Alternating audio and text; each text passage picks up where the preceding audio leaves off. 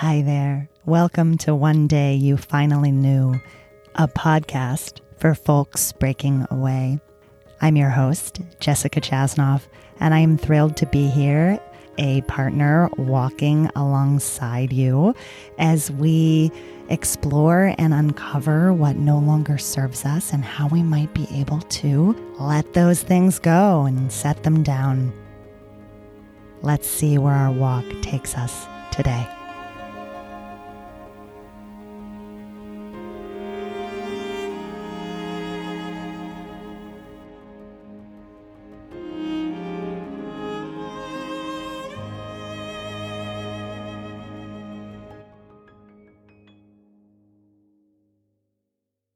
Hello. Hey. Hi. Oh my. I think we're in business here. Let me just say before I go any further that I have the great fortune of having a really sweet, lovely patient computer person who was able to get everything sorted for me earlier in the week. I wasn't holding my breath that things would actually work. And so I'm sitting here in real time having the experience of like, oh, okay, it's working. We're in business. This is great. So, hello to you. I'm going to talk a little bit about breaking away from overly high expectations of ourselves. So if you're like me, you set a pretty high standard for yourself. And there's this way that it seems like a good idea at the time.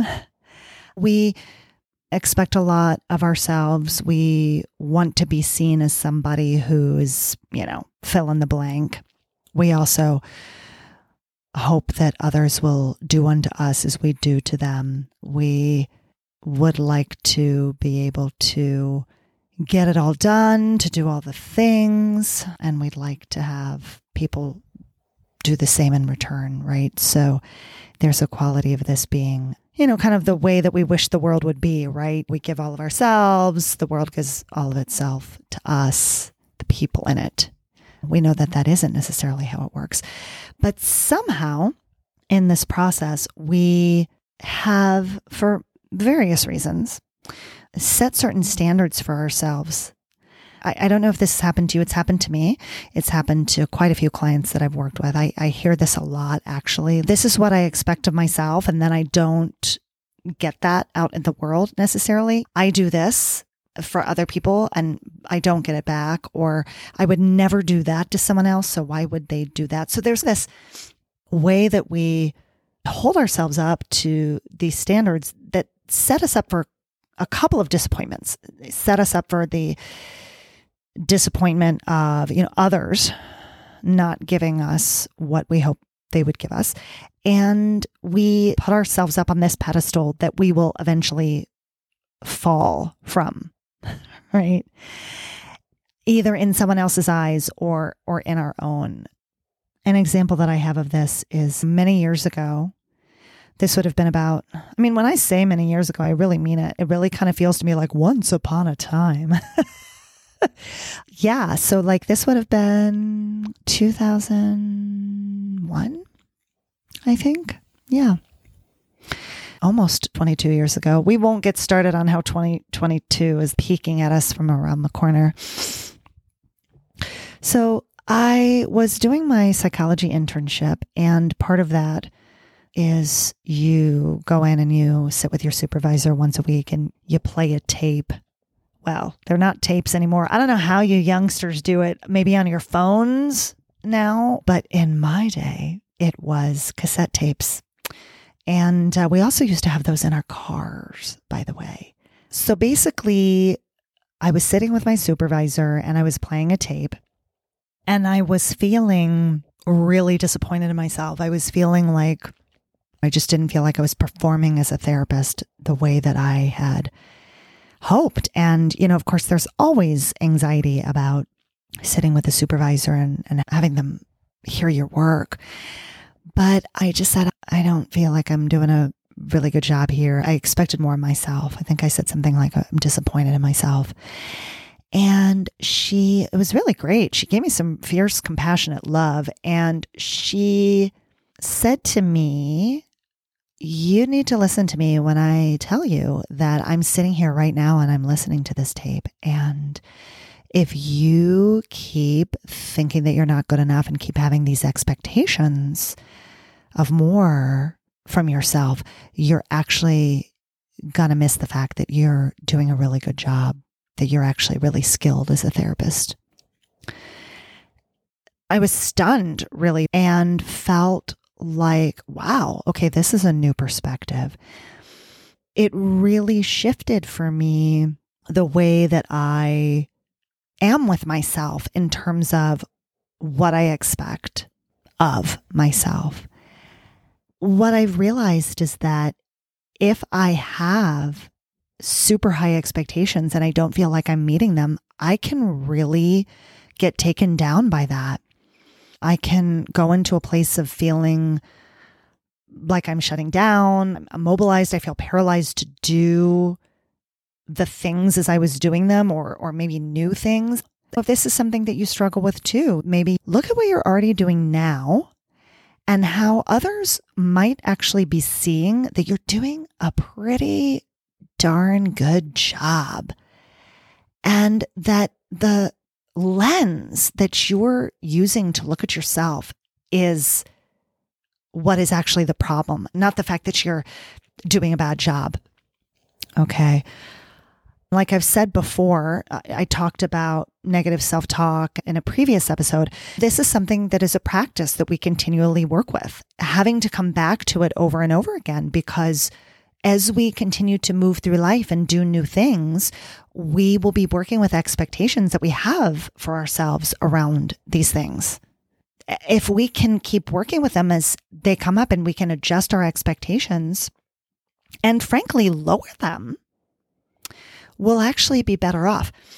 The magic of this, the magic of letting ourselves off the hook and lowering our expectations for ourselves, is that we will also let other people off the hook. So coming back to what I was saying a little bit earlier about, I always do this, but then I don't get this. I'm thinking of several clients that I've worked with over the years. I see this a lot with my clients who identify as women. The giving and the offering and the showing up with the nurturing, and then feeling like they aren't getting that. But the problem here is not necessarily what they're looking for on the outside. It's what they're looking for on the inside, right? If I have expectations for myself that are too high, then guess what I'm going to do? I'm going to imbue my whole worldview. Everything I look at, every person I look at, I'm going to hang those same overly high expectations onto those other people. And then I'm going to be disappointed by them. So if I actually let myself off the hook more, then I will actually not be so disappointed or hurt by what other people are doing. Okay. The client that I'm thinking of here worked with several years ago, and there was this way, and boy, I will just say, like, boy, did I feel her. I was just like, sister, I know, I do this too. So her thing was, she would go walking on these trails, and this would be an exercise walk, right? She'd be moving, she'd be hustling. And you know, there's a rule on trails, right? I mean, I feel like this is pretty much a universal rule, maybe not universal, but a rule on most of the trails in this country that I have seen.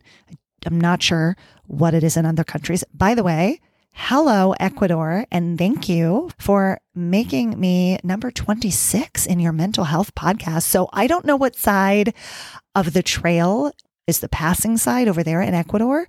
Maybe in places like England and Australia, you know, places where the drivers are on the other side of the road. Maybe this changes in trails, but generally in the US, if you are coming at each other, somebody should, if people are in like 2 or 3 across, somebody should go behind someone else so that they could be in single file for you to be able to pass them so that you can literally share the road. Okay. It was infuriating for her because she would be hustling on her walks and she would have to be the one to move for everybody else. It didn't matter which direction. Nobody would move for her. People would just be lollygagging and enjoying talking to each other, like sometimes 2, 3, 4 deep on these trails. And she would lose her mind. When we would talk about it in session, she would get really enraged about this.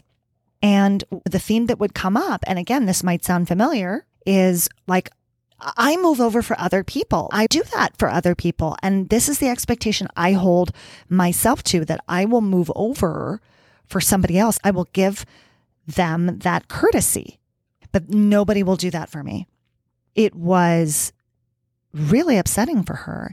It got to the point, there was actually one time when people weren't moving and she was hustling and she realized they weren't going to move for her. And she went around them and clipped somebody on the shoulder. And then that nearly started a bit of an altercation. She just kind of moved on like, oh, sorry, I can't hear you. I've got my headphones on. She just got to the point where she was like, I just don't want to do this anymore. I'm tired of it. So the way that we worked with this was, okay, so what would happen? Oh, I should say another piece about this. It got to the point where it was starting to immobilize her. She was like, I don't even feel like I want to be out on these trails anymore. Like, yes, the trails are beautiful and I love them, but maybe I just need to walk down my street, but I don't really want to walk down my street. It's not as pretty as these trails, right? There was this way that she was just getting so stuck with this. It was really challenging. And so, first of all, the place to go is, of course, you feel this way. I get it. Why should you always have to be the one that moves? And of course, from the perspective of people who identify as women or people who don't identify as women, but are in these meat suits where we look like what people have been conditioned to believe are women, we get pushed around in this way by people that appear more like what we've been conditioned to believe men look like, that meat suit, and also other women. There's a way that we push each other around. Anybody who's in a marginalized community or is part of a group that doesn't get seen, doesn't get their needs met, we, the oppressed, can wind up becoming the oppressor. We can be the victim, but then we become the victimizer. The person that she clipped on the shoulder, it was like a gaggle of girls, right? So the way that we worked with this, and this is what I'm going to ask you to get curious about, is what if I didn't feel like I needed to be the one that moved, or I needed to be the one that did the kind thing in other circumstances? I asked her to take this out of the being on the walks because it was so loaded at that point that there was going to be a time where she was going to wind up being like De Niro in Taxi Driver. You talking to me? You talking to me? You want me to move? Like, it was going to potentially get bad. So we had her start working that into other areas. If she was in the grocery store and she had the cart, when someone was coming through, maybe she wasn't going to move her cart aside. Maybe she was going to let that person move around her. Okay, so she tried that. We also worked on it when she was driving. Maybe she would, for once in her life, not let somebody in traffic, right? And again, these are all things that are nice things to do. It's a kindness and it is a courtesy and it's great to do all these things. But for the purpose of this exercise, I really wanted her to be able to feel the power of like, no, you move. You go around me. Okay. And so she practiced that for a while and then was able to bring that into her walks. And when she brought it into her walks with the expectation that she didn't have to necessarily be the one to do the nice thing, the courteous thing in other areas of her life, it softened how she felt about the expectation of people moving for her on the trail.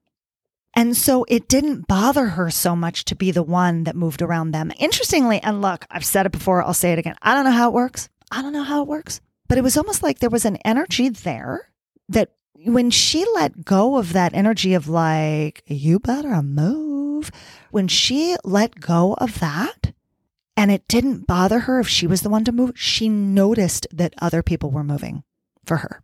That's a really interesting thing to consider too. That energetic shift that she made, which was about holding herself to an expectation that was less lofty, she was able to ease up on other people. And then paradoxically, they moved. Not all the time. She would still go around people, but it wasn't an irritant anymore the way that it had been. Yeah. I'd like you to think about that. I'd like you to bring that into your life. And, because I talk about this with so many clients and so many of us are women and folks who look like, again, what people think are women.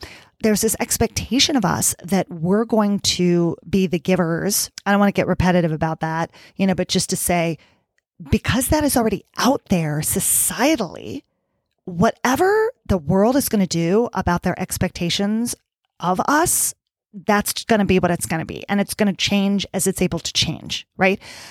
But if we work with our expectations about ourselves, we let ourselves off the hook, we make that shift within us, then we are going to see the world differently. And it's going to potentially look a little bit kinder, even if people aren't doing the kind thing. Okay? Yeah. So play with this. See what happens. See how you can bring this into your own life. I would be delighted to hear how this is something that you're bringing in. Again, I do just want to say it's lovely to let people in your lane of traffic, right? It's lovely to move your cart. I'm tall, so when I'm in a grocery store, if somebody's trying to get something off the higher shelf, I'm always the one that's like, hey, do you want me to get that for you?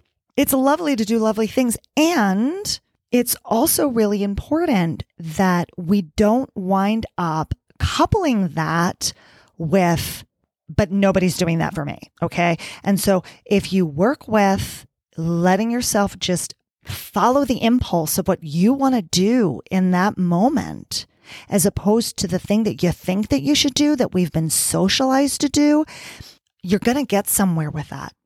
I have definitely seen this in my clients and I've seen it in myself. See what happens for you when you try this and enjoy this little practice. I want to give you one more thing because, as you know, I'm really into the somatic therapies, and there is also something energetically that happens when we give ourselves some self-compassion around working with our expectations of ourselves. Okay. What I'd love for you to do, if you can't do it now, you can try it later. Okay. But I would love for you to just take a moment, sit comfortably, put your hand on your chest over your heart, whichever hand. You can put two hands. You can put one hand over the other if you want, which I really love, but I'm holding a mic, so I'm just going to do one right now. And I'd love for you to say to yourself, if you feel comfortable saying it out loud, great. If not, you can say it inside. I am enough. And just breathe with that for a moment and notice what happens. What happens when you actually say to yourself, and you actually are saying to your heart with your hand on your heart, I'm enough just as I am. Notice what happens in your body and track the sensations that you're having around that. I know that for me, when I do this, immediately there's like this lovely, luscious exhale and let down. It's like those expectations keep us up on tenterhooks. All the musculature in my back, it's like it's up on a hanger. I can kind of bring myself down from those tenterhooks, from that hanger, right? So see what that does for you when you do that. Give that a try. See what happens. Enjoy this practice. Remember, it is a practice. You're not going to perfect this. I have to do this all the time. I'm always working with expectations that are overly high. Okay. I mean, really, I'm having to work with it a lot. And so I do this practice a lot of the hand on my heart. And I also do the practice of like, what if you just cruised through this thing that you do with lowering expectations so that maybe you don't get your knickers in a twist when other people aren't behaving the way that you would expect yourself to, because you're expecting that of them. And you really just don't need to expect that of anybody, yourself included. Okay, lovelies. I've talked at you enough. Super happy to be back here with you. That is all for now. Big, juicy hug coming your way. And yes, until next time, let's see what unfolds. Thank you so much for listening today. If you are enjoying this podcast, please consider writing a review and giving it a 5-star rating. This is something that can make the podcast more visible to others who might benefit. And if you are wanting to connect with me, I would love it. My contact info and socials are in the show notes. Until we meet again, be gentle and good to yourself.